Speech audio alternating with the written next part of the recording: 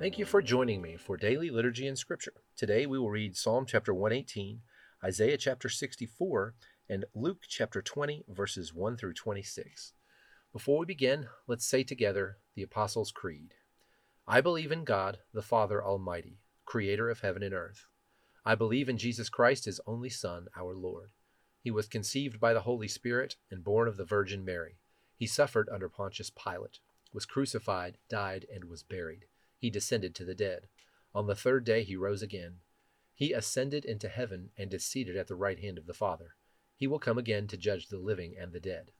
I believe in the Holy Spirit, the Holy Catholic Church, the communion of saints, the forgiveness of sins, the resurrection of the body, and the life everlasting. Amen.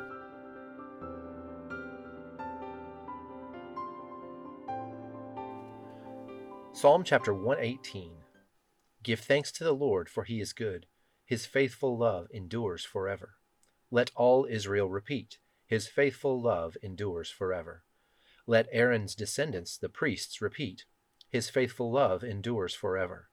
Let all who fear the Lord repeat, his faithful love endures forever. In my distress I prayed to the Lord, and the Lord answered me and set me free. The Lord is for me, so I will have no fear. What can mere people do to me? Yes, the Lord is for me. He will help me. I will look in triumph at those who hate me. It is better to take refuge in the Lord than to trust in people. It is better to take refuge in the Lord than to trust in princes. Though hostile nations surrounded me, I destroyed them all with the authority of the Lord. Yes, they surrounded and attacked me, but I destroyed them all with the authority of the Lord.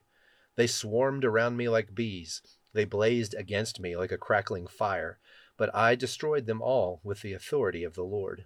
My enemies did their best to kill me, but the Lord rescued me.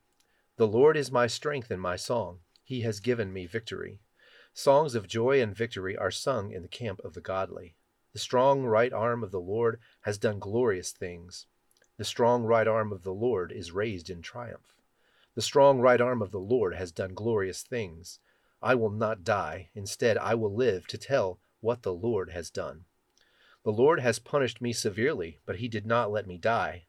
Open for me the gates where the righteous enter, and I will go in and thank the Lord.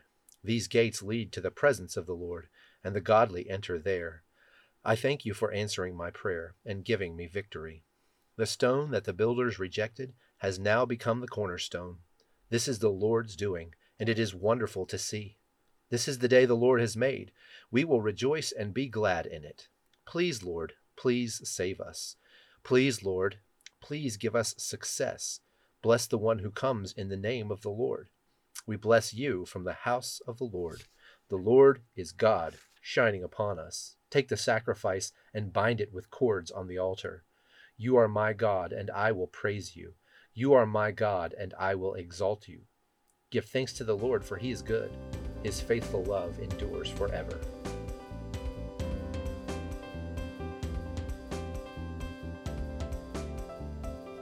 Isaiah chapter 64. Oh, that you would burst from the heavens and come down. How the mountains would quake in your presence. As fire causes wool to burn and water to boil, your coming would make the nations tremble. Then your enemies would learn the reason for your fame. When you came down long ago, you did awesome deeds beyond our highest expectations. And oh, how the mountains quaked. For since the world began, no ear has heard and no eye has seen a God like you, who works for those who wait for him. You welcome those who gladly do good, who follow godly ways. But you have been very angry with us, for we are not godly. We are constant sinners. How can people like us be saved? We are all infected and impure with sin. When we display our righteous deeds, they are nothing but filthy rags. Like autumn leaves, we wither and fall, and our sins sweep us away like the wind. Yet no one calls on your name or pleads with you for mercy. Therefore you have turned away from us and turned us over to our sins. And yet, O Lord, you are our Father. We are the clay and you are the potter. We are all formed by your hand. Don't be so angry with us, Lord. Please don't remember our sins forever. Look at us, we pray, and see that we are all your people. Your holy cities are destroyed. Zion is a wilderness. Yes, Jerusalem is a desolate ruin. The holy and beautiful temple where our ancestors praised you has been burned down, and all the things of beauty are destroyed. After all this, Lord, must you still refuse to help us? Will you continue to be silent and punish us?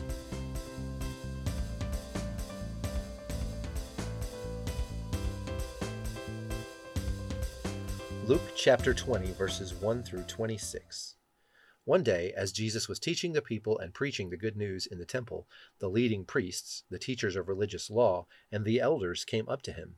They demanded, "By what authority are you doing all these things? Who gave you the right?" "Let me ask you a question first," he replied. "Did John's authority to baptize come from heaven, or was it merely human?" They talked it over among themselves. "If we say it was from heaven, he will ask why we didn't believe John. But if we say it was merely human, the people will stone us because they are convinced John was a prophet." So they finally replied that they didn't know.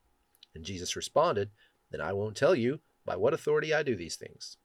Now Jesus turned to the people again and told them this story. A man planted a vineyard, leased it to tenant farmers, and moved to another country to live for several years. At the time of the grape harvest, he sent one of his servants to collect his share of the crop. But the farmers attacked the servant, beat him up, and sent him back empty-handed. So the owner sent another servant, but they also insulted him, beat him up, and sent him away empty-handed. A third man was sent, and they wounded him and chased him away. "What will I do?" the owner asked himself. "I know. I'll send my cherished son. Surely they will respect him." But when the tenant farmers saw his son, they said to each other, "Here comes the heir to this estate. Let's kill him and get the estate for ourselves." So they dragged him out of the vineyard and murdered him. "What do you suppose the owner of the vineyard will do to them?" Jesus asked. "I'll tell you. He will come and kill those farmers and lease the vineyard to others." "How terrible such thing could ever happen," his listeners protested. Jesus looked at them and said, "Then what does this scripture mean? The stone that the builders rejected has now become the cornerstone. Everyone who stumbles over that stone will be broken to pieces, and it will crush anyone it falls on." The teachers of religious law and the leading priests wanted to arrest Jesus immediately because they realized he was telling the story against them. They were the wicked farmers, but they were afraid of the people's reaction. Watching for their opportunity, the leaders sent spies pretending to be honest men. They tried to get Jesus to say something that would be reported to the Roman governor so that he would arrest Jesus. "Teacher," they said, "we know that you speak and teach what is right and are not influenced by what others think. You teach the way of God truthfully. Now tell us, is it right for us to pay taxes to Caesar or not?" He saw through their trickery and said, "Show me a Roman coin. Whose picture and title are stamped on it?" "Caesar's," they replied. "Well then," he said, "give to Caesar what belongs to Caesar, and give to God what belongs to God." So they failed to trap him by what he said in front of the people. Instead, they were amazed by his answer, and they became silent. Now join me in the Lord's Prayer. Our Father, who art in heaven, hallowed be thy name. Thy kingdom come, thy will be done, on earth as it is in heaven. Give us this day our daily bread, and forgive us our trespasses as we forgive those who trespass against us. And lead us not into temptation, but deliver us from evil. For thine is the kingdom, and the power, and the glory, forever and ever. Amen.